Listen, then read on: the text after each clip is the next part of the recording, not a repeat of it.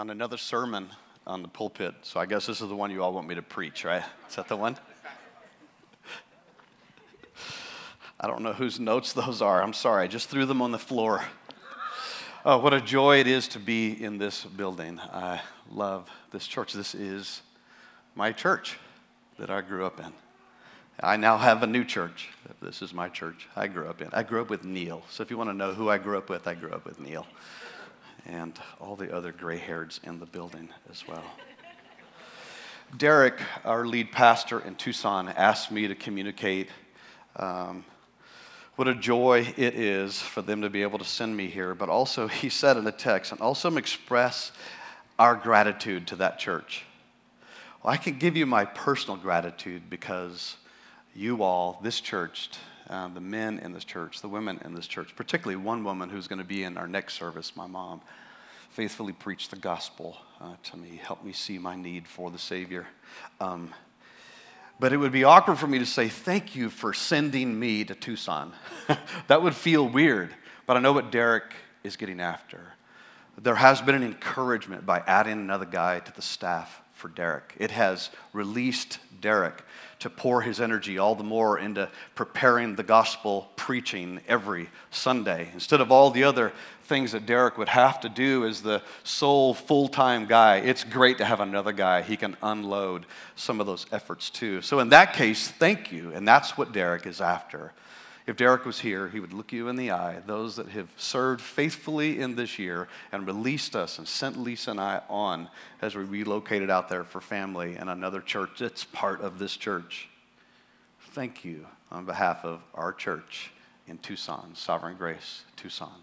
It's on West Ina Road. Feel free to relocate and join us. I've been hitting all my friends up today. All our kids say hi, of course. Scotty, the youngest, and Alex and Lauren, the eldest. I'm sure she loves that. We call Lauren the matriarch of the family because we love her dearly. They all say hi. And our three grandsons that are with us, little Nolan, we call them No Joja, Nolan and Joel and Jack. They would say hi as well. If you could capture their attention just for a minute, they would have no idea who you are, but you would know them right away. They are definitely little Wilkins. Last year, in particular, with Scotty and Melody, we walked through, I can honestly say, in our family, what I thought we had walked through a number of dark periods of time. We walked through one of the darkest periods of time, again, with another child and his wife as little Everett was born. We had him for 3 months, and then we lost Everett. And we also buried Everett twice last year. We buried him in California. I stood and led the graveside service for my son, my hurting son, and his wife as we buried little Everett. Suffered from a horrible heart deformity, and he survived an amazing surgery, but a complication hit. The doctors have no idea what happened, and we lost him at 3 months. So we buried him in California. Scotty and Melody, in God's providence, relocated back to Tucson, and they moved Everett to Tucson, and we reburied that little boy. And it was a hard time. We're going to be preaching. I'll be preaching. You don't preach, but that's okay. You preach to yourself. But I'll be preaching out of 2nd Psalm. But I want to introduce the Psalms to you just briefly. You are well fed in this church by the preaching diet. I know that because I've sat under it for more than a decade as Ricky faithfully preached the gospel. As the other men that have shared this pulpit faithfully preached God's word to me, a desperate, needy guy in this church. So you may know these things about Psalms already. Psalms themselves as a unit serve numbers of purposes, but by and large, it's to serve us in great and seemingly insane difficulty. The heights of joy and the depths of difficulty. The Psalms come and they speak to our lives. They speak clearly and hopefully. So if you take me back just to a moment to a gravesite that we drove by actually on our way here. We drive by little Calvin, we drive by little Everett, and they're about 75 feet from one another in the same graveyard. As we drive by, this psalm stands true in our family. I can say this wholeheartedly. The Psalms have served us this way. My soul, in Psalm 63:8, my soul clings to you. How we have needed God so bad, but my soul, our soul, his family, has clung to God. But this is the only way it was possible. Your right hand, O Lord, upholds me. Your right hand upholds me. It is true, isn't it? I'm looking at my wife. You're wondering why I keep looking at her? She's my wife. This is Lisa, for those of you that are new. We together have clung to the Lord, but his right hand has held us. Well, let that serve as an introduction as you turn with me, as if you would stand as we read God's word out of Psalm chapter 2.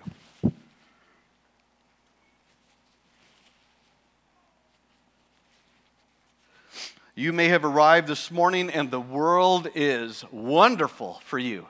You may have arrived this morning and you barely got here because of how dark it may be. Psalm 2 has encouragement for you. I think you and I will be surprised by what is in Psalm 2.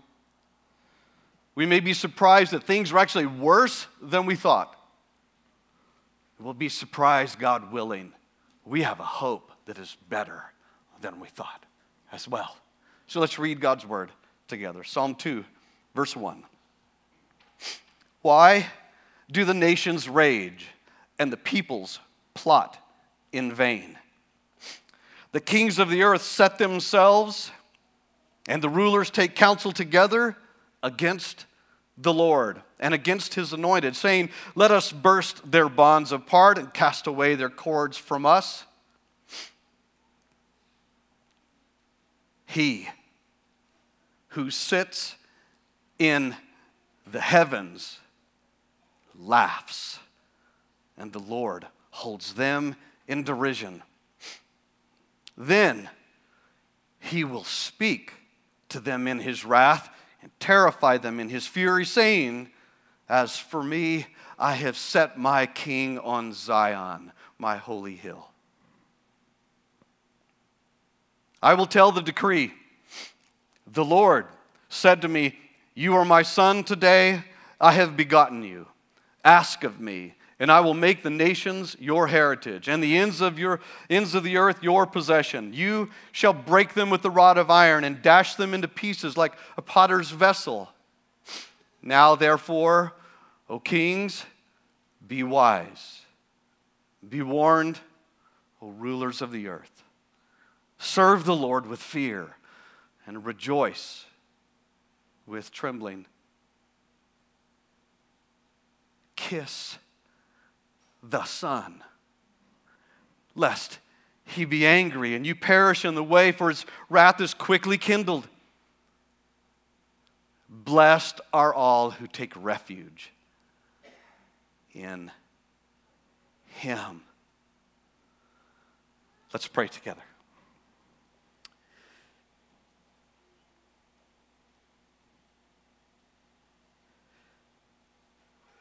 Oh Lord, how I need you.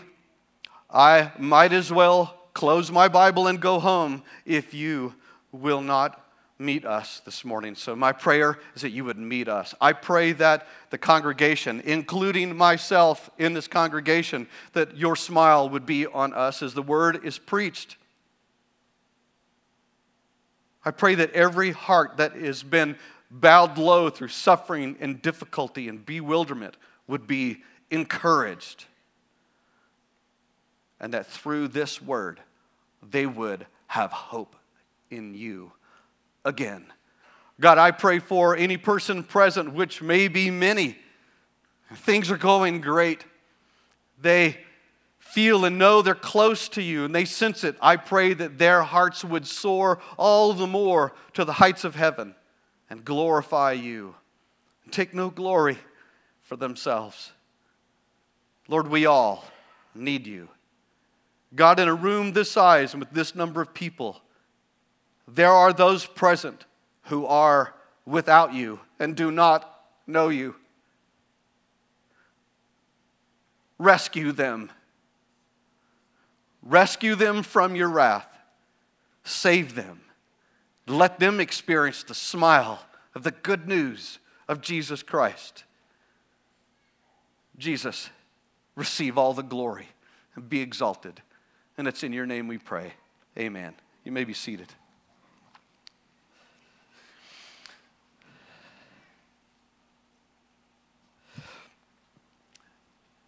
At the center and revealed throughout the whole book of Psalms is this overriding theme. Just read the Psalms at length and you'll discover the Son of God, Jesus, the Messiah King, keeps emerging again and again and again. And just on a little personal note, the men in my community group out there are going through the Crossway book series. It's a study series of the ESV, and we're going through Hebrews. And so while we're in this book study, we're finding out the book of Hebrews keeps taking us back, and as the filter, which is what we believe, and our hermeneutic should always be our study and knowledge of the words, always be informed by this. The New Testament, the New Covenant informs the Old Testament, not the other way around. We see through a grid. We see the filter of the New Testament on the Old Testament. And you'll see that in Hebrews as it takes us back again and again. And one that is repeated again and again in Hebrews is what we would find here in Psalm 2. In particular, it would be down there in verse 7. You are my son, today I have begotten you. That emerges again and again throughout the Psalms. And here in this Psalm, Psalm 2, the first 3 verses reveals what every generation faces. You and I in this generation right now, America or not, third world country or not, every generation faces this: trauma, fear, distress, evil, and hate, and destruction, paralyzing dilemma of war. And that war, by the way, at first seems to be against one another, and it's absolutely horrible. Men and women in this room are scarred by real physical war.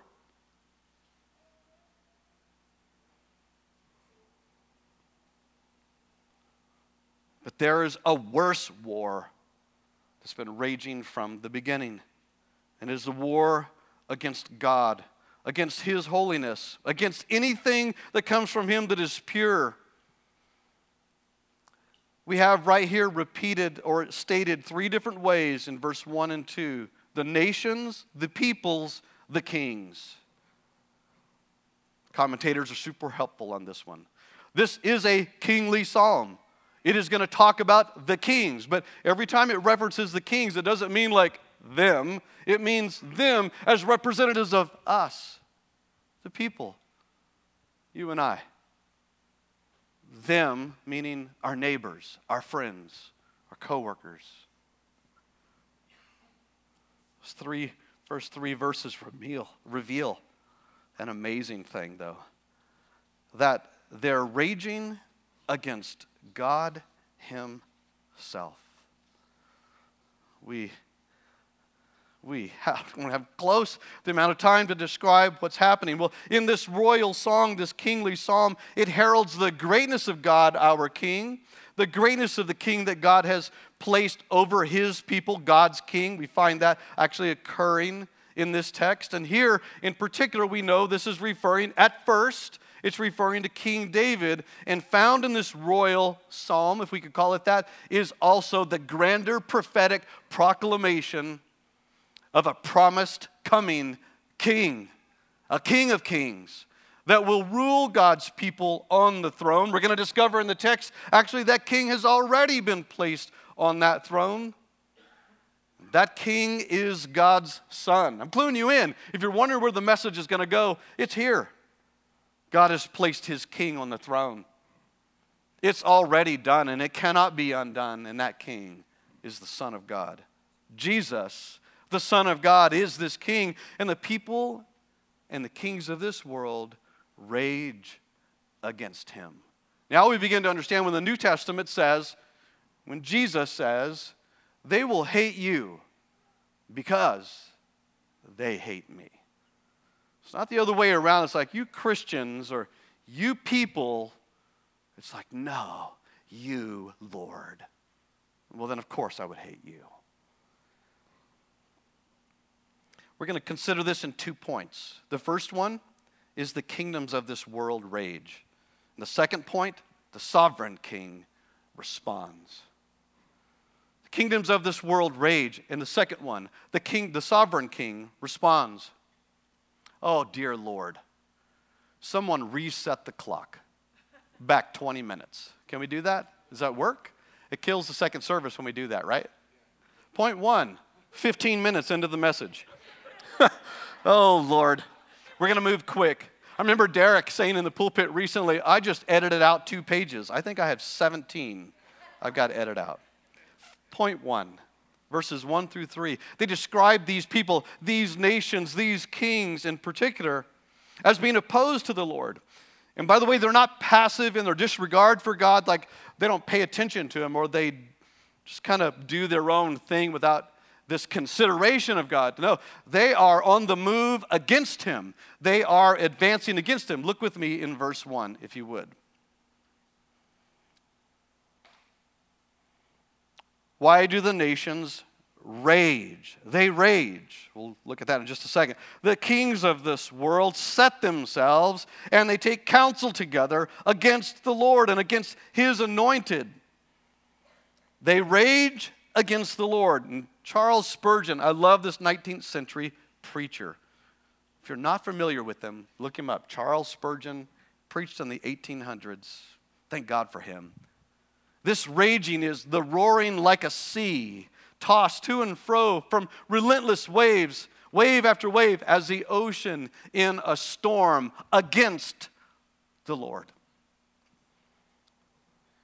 John Calvin, I think it's John Calvin, made this comment. They may not realize that they're doing this against Him as well. So it's one of those things that they have got up with a will against God, but they're unaware that they're actually against Him. Give them a little bit of time. Get to know them a little bit. You're going to find out, oh no, they have actually set themselves against God. This is why I personally believe there is no such thing as a complete or ultimate atheist. No, they rage. They rage against the one that they do not want to regard.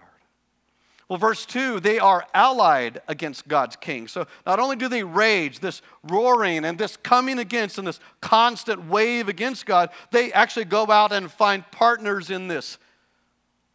They set themselves and they form alliances with each other in verse 2. They set themselves and are allied together against the Lord and against this king, His anointed. Beginning that prophetic language. Certainly David the anointed one, Jesus. They are assembling their troops in our vernacular, setting up lines of communication, plotting out their attacks, getting all their IP configurations figured out so they can securely communicate with one another. It's all real, and it's all raging, and it's all got an aim, and it's against God Himself. And then verse 3 helps us understand why they're doing this. Read with me, verse 3. So all this plotting, all of this raging, all of this alliance against the Lord, this is what the reason is. Let us burst their bonds apart, cast away their cords from us. They desire, and this is what underlines all their motives and intentions and scheming, the age-old problem that is seated back in the garden. They rage against God because they themselves want to be God, but it starts with they want to be free from the Lord they already know they are, in a sense, captive to. They feel the boundary of God, if I could say it that way. They feel His cords wrapping around them. They can only go so far. And they sense it and they know it. They know their limitation. And they know it's God that has placed this limitation against them. And so they rage against it to be set free. Had the opportunity to evangelize and talk to a young man that has grown up I mean, I remember this little guy playing cars with them when Lauren and Brett got married. This was 10 years ago. Great young man. But he's at that age, and he admits he's not a believer. So we're digging in my son's backyard. It's the best way to evangelize. Make him sweat and then talk to him about Jesus. So we're digging, and I just asked him a question. I said, what you know these things. Do you believe that they're true? He quickly would say yes. He believes in God. He believes God sent his son. He believes Jesus is the Savior. I said, why would you say you're a non-believer? And his words was, because I feel captive in it, and I want to be free. I want to be free to do whatever I want to do. Now, you got to know this young man. He's super honest. I thought, wow, I would have never told anybody that. But I thought, oh, that was me. But I can't tell anybody that. I got good Christian, folks at home. I can't go home and tell them, hey, I want to be free to do whatever I want to do. No, actually, I'm privately trying to do whatever I want to do. This young man was like, no, I want to be free. This is the age-old problem. Ask Adam and Eve. It goes back to the beginning. The kingdoms of this world, the governments and administrations and governors and judges and congressmen and senators and directors and chancellors and magistrates and prime ministers and monarchs and warlords and drug lords and mayors and superintendents and emperors, on and on and on. All the rulers, if you want to call them that, all the influencers of this world, they are in constant cosmic rebellion against God when they refuse to acknowledge him and glorify him. Their depravity is revealed in their policies, their unrepentant heart, and their slaughter of the innocent, their persecutions, their tyranny, their robbery, their bribery, their debauchery. That word debauchery, meaning they're living as if there is no consequences. Wow, if there was ever anything founded in the scriptures built on that, I want to be free from anything. One is the consequences of our actions. Their debauchery and their evil alliances, all ultimately directed at the sovereign King of heaven. We cannot ignore the weight of the first 3 verses in this. But there is a phrase that we'll briefly look at. We're going to move on to point 2. And it's here in verse 1.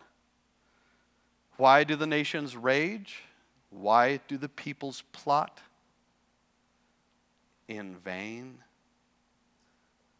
The question isn't what is their motive. The ultimate question isn't what is their motive, which points to they burst their bonds. This is a surprise in the text. This is what they want. But the opening statement is taking us somewhere. Why is all this going on? And the word reveals it's in vain. So yes, it is super rebellion. It's immeasurable cosmic rebellion against God. It is in vain. They rage and they plot, but they do so in vain. And how can this be in vain? It seems like the people and nations can do whatever they want. Doesn't it seem that way?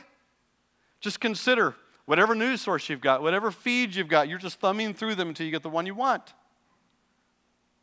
The nations are raging and plotting against God constantly. People are shaking off any kind of self-control and again, only doing what seems right in their eyes. Wickedness and depravity seem to just continue to be the rule of the day. Why? How is this possible? This all looks like it's winning the day. They look now like they're getting everything that they want, operating completely free, regardless of any repercussion or accountability. How can we say that's in vain? It seems like it's successful. And what will bring it to an end? If it is in vain, what will bring it to an end? How will their plans come to nothing if they're in vain? You know what, before you and I go on, I think it's right for you and I to ask ourselves, is this not also me? Before Christ, certainly, and at times still tempted. Sin right at my elbow. What is dogging me every day? It's this. I want to war against those cords and bonds of God so that I am free to live however I want to live. Go and read James. That's the targeted argument. Those that say, hey, I can believe in God, but I can live however I want to live. This is our ongoing dilemma. And isn't that not you and I doing this? We war and set ourselves up, and we plot. Sometimes we even gather friends around us. We are right to join the psalmist when David declares in Psalm 51, verse 4, against you and you alone have I sinned and done what is evil in your sight, so that you may be justified in your words and blameless in your judgment. It is against you, Lord, all my sins are directed. It's not just my wife when I look at someone else. It's not just my kids when I demand of them like a tyrant. Lord, I have set myself and plotted against you. This is our sinful dilemma. He defines our sexuality, but we want something different. He defines our relationships, but we say no and we go after what we want. He says love, and we hate.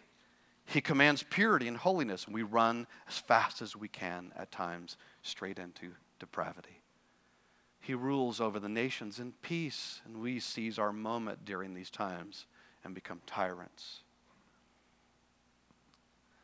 There is a great truth and shift in the text right now.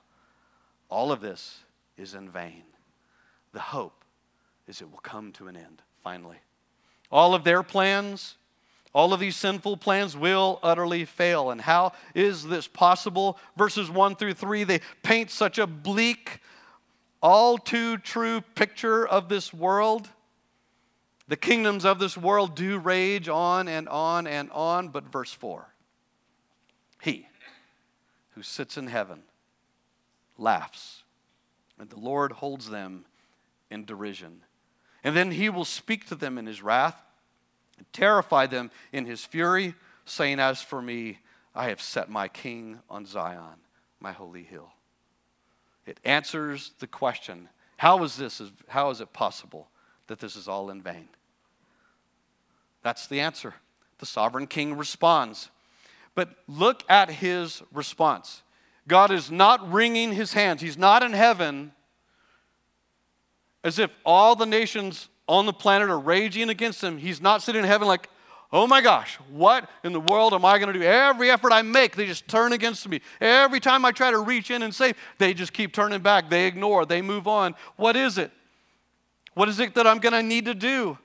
Actually, what we find out is his will and his rule and his creation and his design, his kingdom, over all of it, it will remain, and none of it has been ripped from his hands. None of it, not for a moment. God holds all he holds in an open hand, as if he could say, Neil, I'm sorry I keep looking at you like you're the crazy world.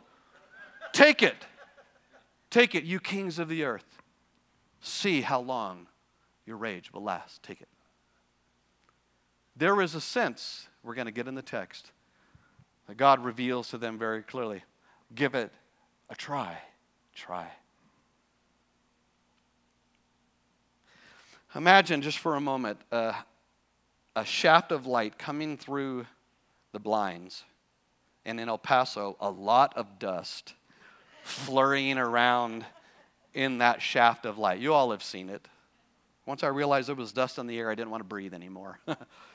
And on one of those particles of dust, on one of them, you and I are standing there, and illustratively, please, the illustration will break down, but it's as if the Lord stands, and in the shaft of light, on one of those specks of dust are all the kings of the world. Just, whatever it looks like. Imagine in your mind, I know it's weird, I'm not trying to attach some physical aspect to God's immensity, but if we did, that sounds blasphemous, but if we did, imagine the size of their swords, their communication lines are on a dust. I honestly, God could breathe in and they would just all disappear into his respiratory system.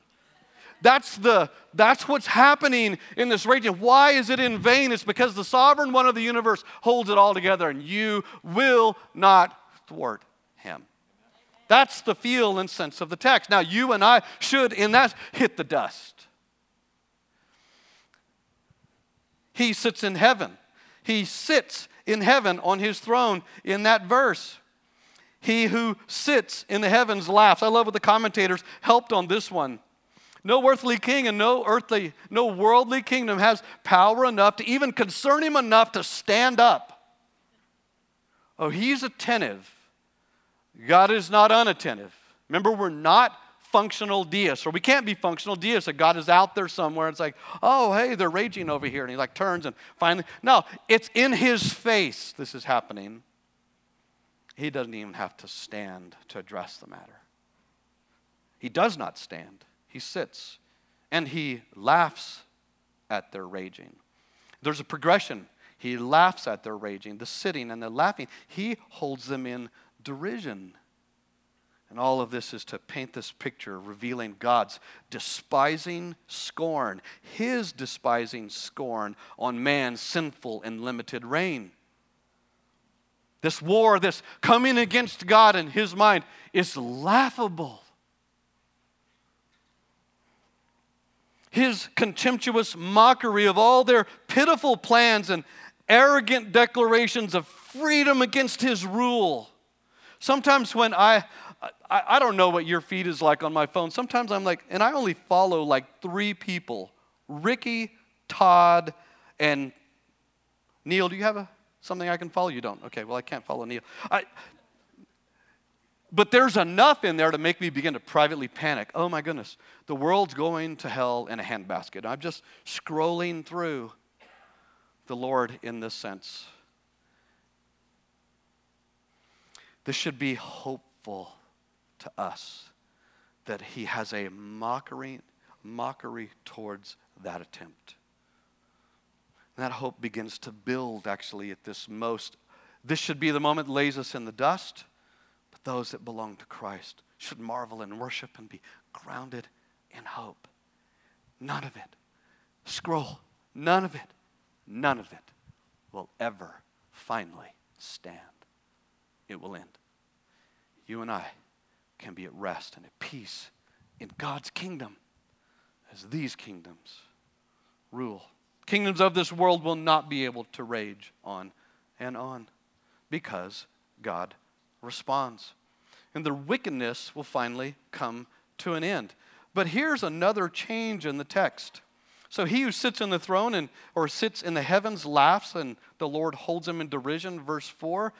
But here is where now it gets even more pointed. I love the centrality of the gospel of this church. I love the centrality of the gospel. I love the central object of the gospel, Jesus Christ, because then now he is about to emerge in the text.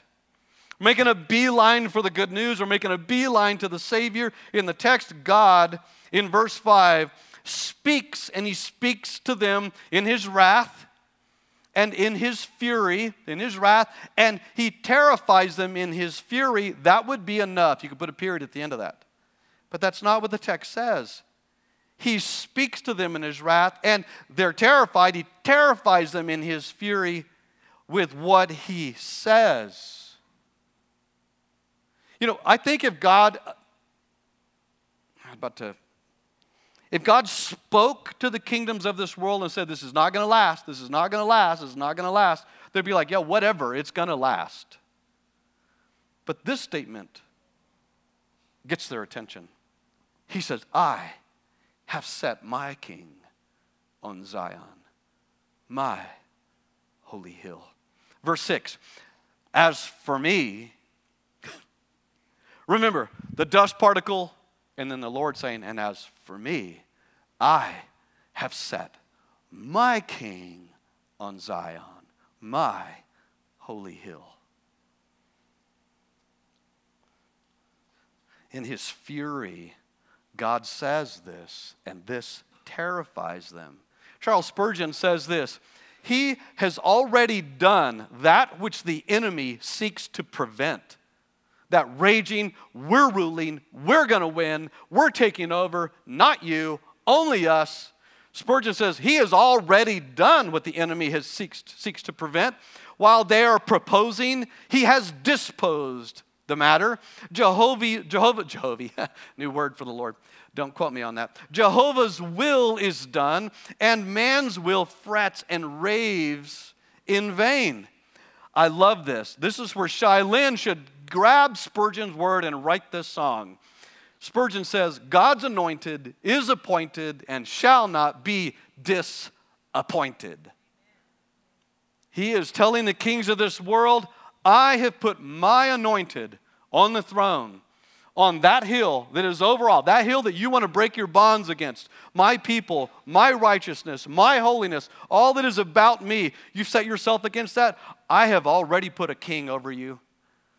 This terrifies them. In a way, there's a sense as if the nations and the kings are all just like a wave, like the scenes that we have in Lord of the Rings, where they're just coming over like a sea of evil, just pouring in like, what hope in the world do we have? And they arrive and they seem like they're going to slaughter everything. And they look up and they realize, oh my gosh, God was here before us. And it's all over. That's why they're terrified. He has disposed the matter. Spurgeon is right. Nothing is going to stop God. And now they begin to see it. Look with me, if you will, at the beauty of this text. Verse 7. I will tell you the decree. The Lord said to me, you are my son. Today I have begotten you. So not only does he speak, and he speaks to them, I've already set my king. Now he turns to his king and he says, you're my son. And that's an announcement to them as well. The king that I have put over you, it's my son. The Son King that comes from God. The Son of God, Jesus, the Messiah, is God's King. He is announcing to them, not only is my rule over you and has always been established over you, and you cannot thwart my rule, I've gone ahead of you. All of what you're doing is in vain. But I want you to know this King is my King. And my king is my son. My son, today I have begotten you. Hebrews 1, Hebrews 5. To any of the angels did he ever say these words? You are my son, today I have begotten you. To any of the priests did he ever say, you're my son, today I've begotten you? The answer in Hebrews is clear. No. No, I've never said that to any of you. I've said that to one, my son. I've said that to one, Jesus of Nazareth.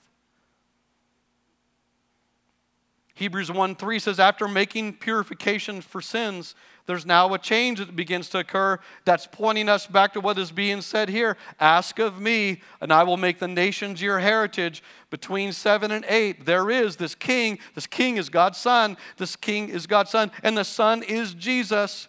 And there's this beautiful kingly statement to his king, his son.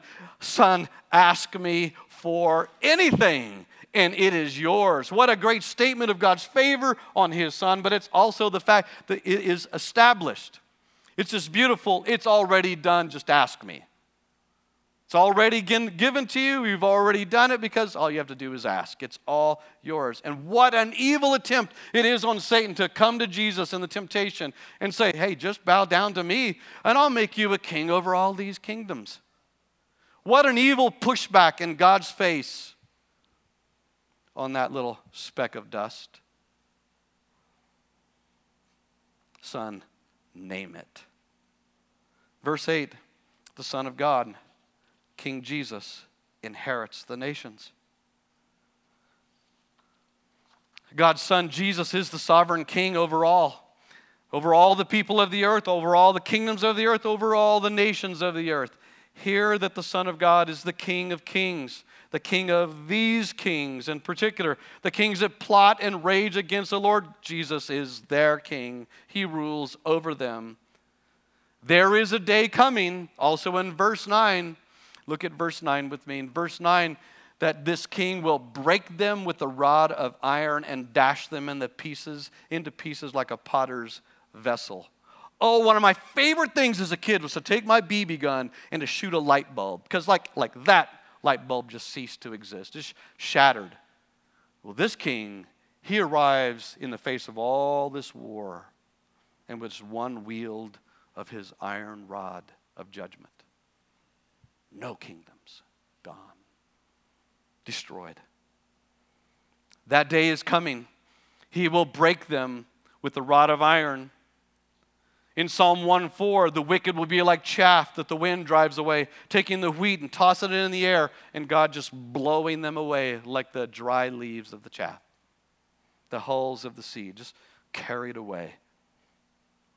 Like everything in your backyard in an El Paso wind, the Lord just wipes them away. The rebellious nations and kings have set themselves against God, and a day is coming that they will see that they are ruled by Him.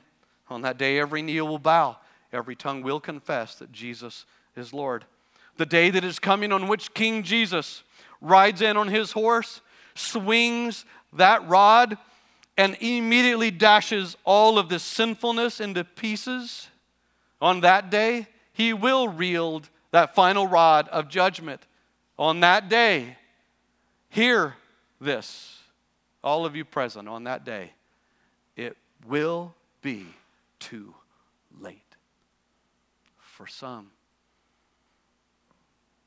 Because between verses 7 and 8, verse 7 says, "You're my son. Today I've begotten you." And in the sense, on that day, the nations are going to be given to you as a heritage. Well, we know from that filter of the New Testament, something amazing has occurred. Before all of what happens, beginning in verse 8, King Jesus, instead of coming in judgment, He will come to save. And this king, He will shed His blood on a cursed man's cross.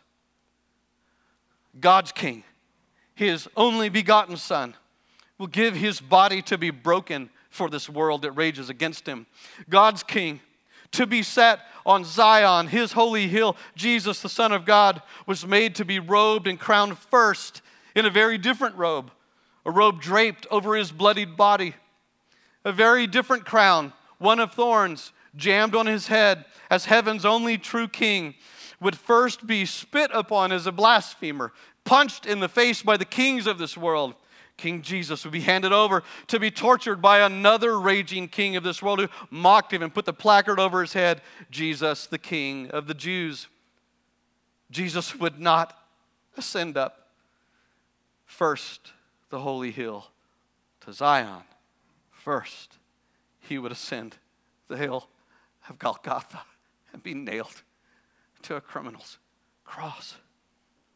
Instead of God standing in fury and defending His beloved Son, His holiness, perfect right, His holy, perfect, and righteous Son bears the sins of sinners and receives upon Himself the full force of God's wrath, the full force of God's fury, all of God's derision that should be on us is on His Son. And in that sense, the King of Heaven in that moment stands, looks at His Son, the sin bearer, mocking and contemptuous over all our sin. Jesus, God's Son, before He will rule as God's righteous King, He will rule from a cross as the Lamb of God who will take away the sins of this world.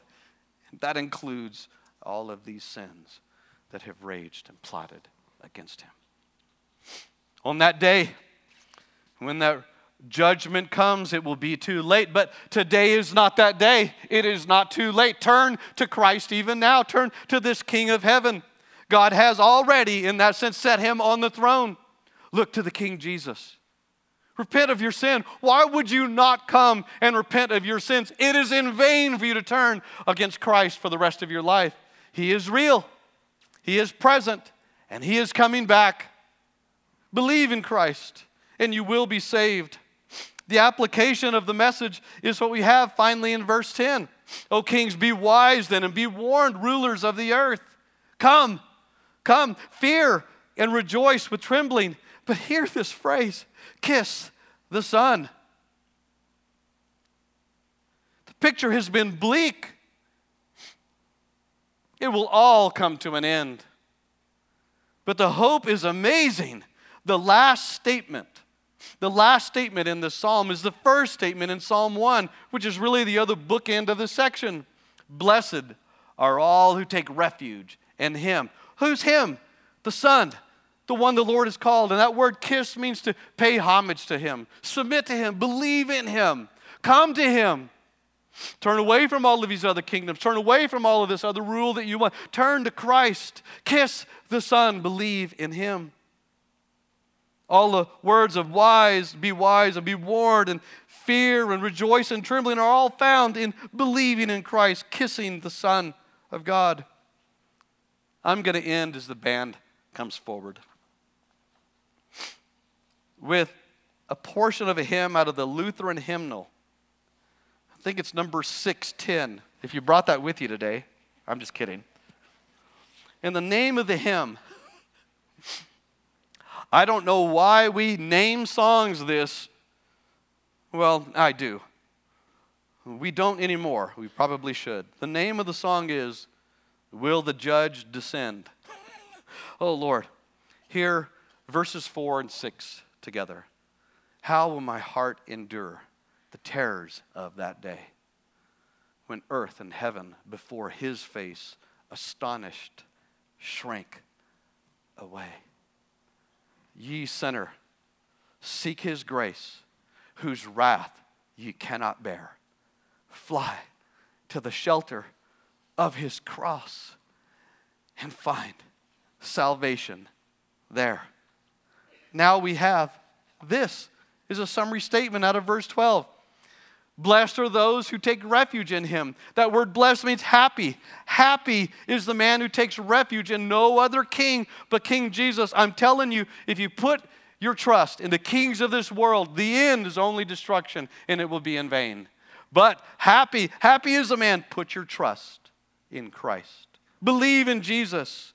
You will be happy, happier than you ever have been. And the day is going to come finally when we see that King face to face, pure joy. Stand with me and let's pray.